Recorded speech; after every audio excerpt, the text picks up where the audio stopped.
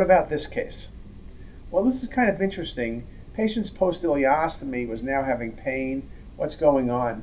What you see on the coronal view, volume rendering, as well as on the kinematic rendering, is dilated loops of bowel, so you're thinking obstruction. Now, maybe it's simply adhesions.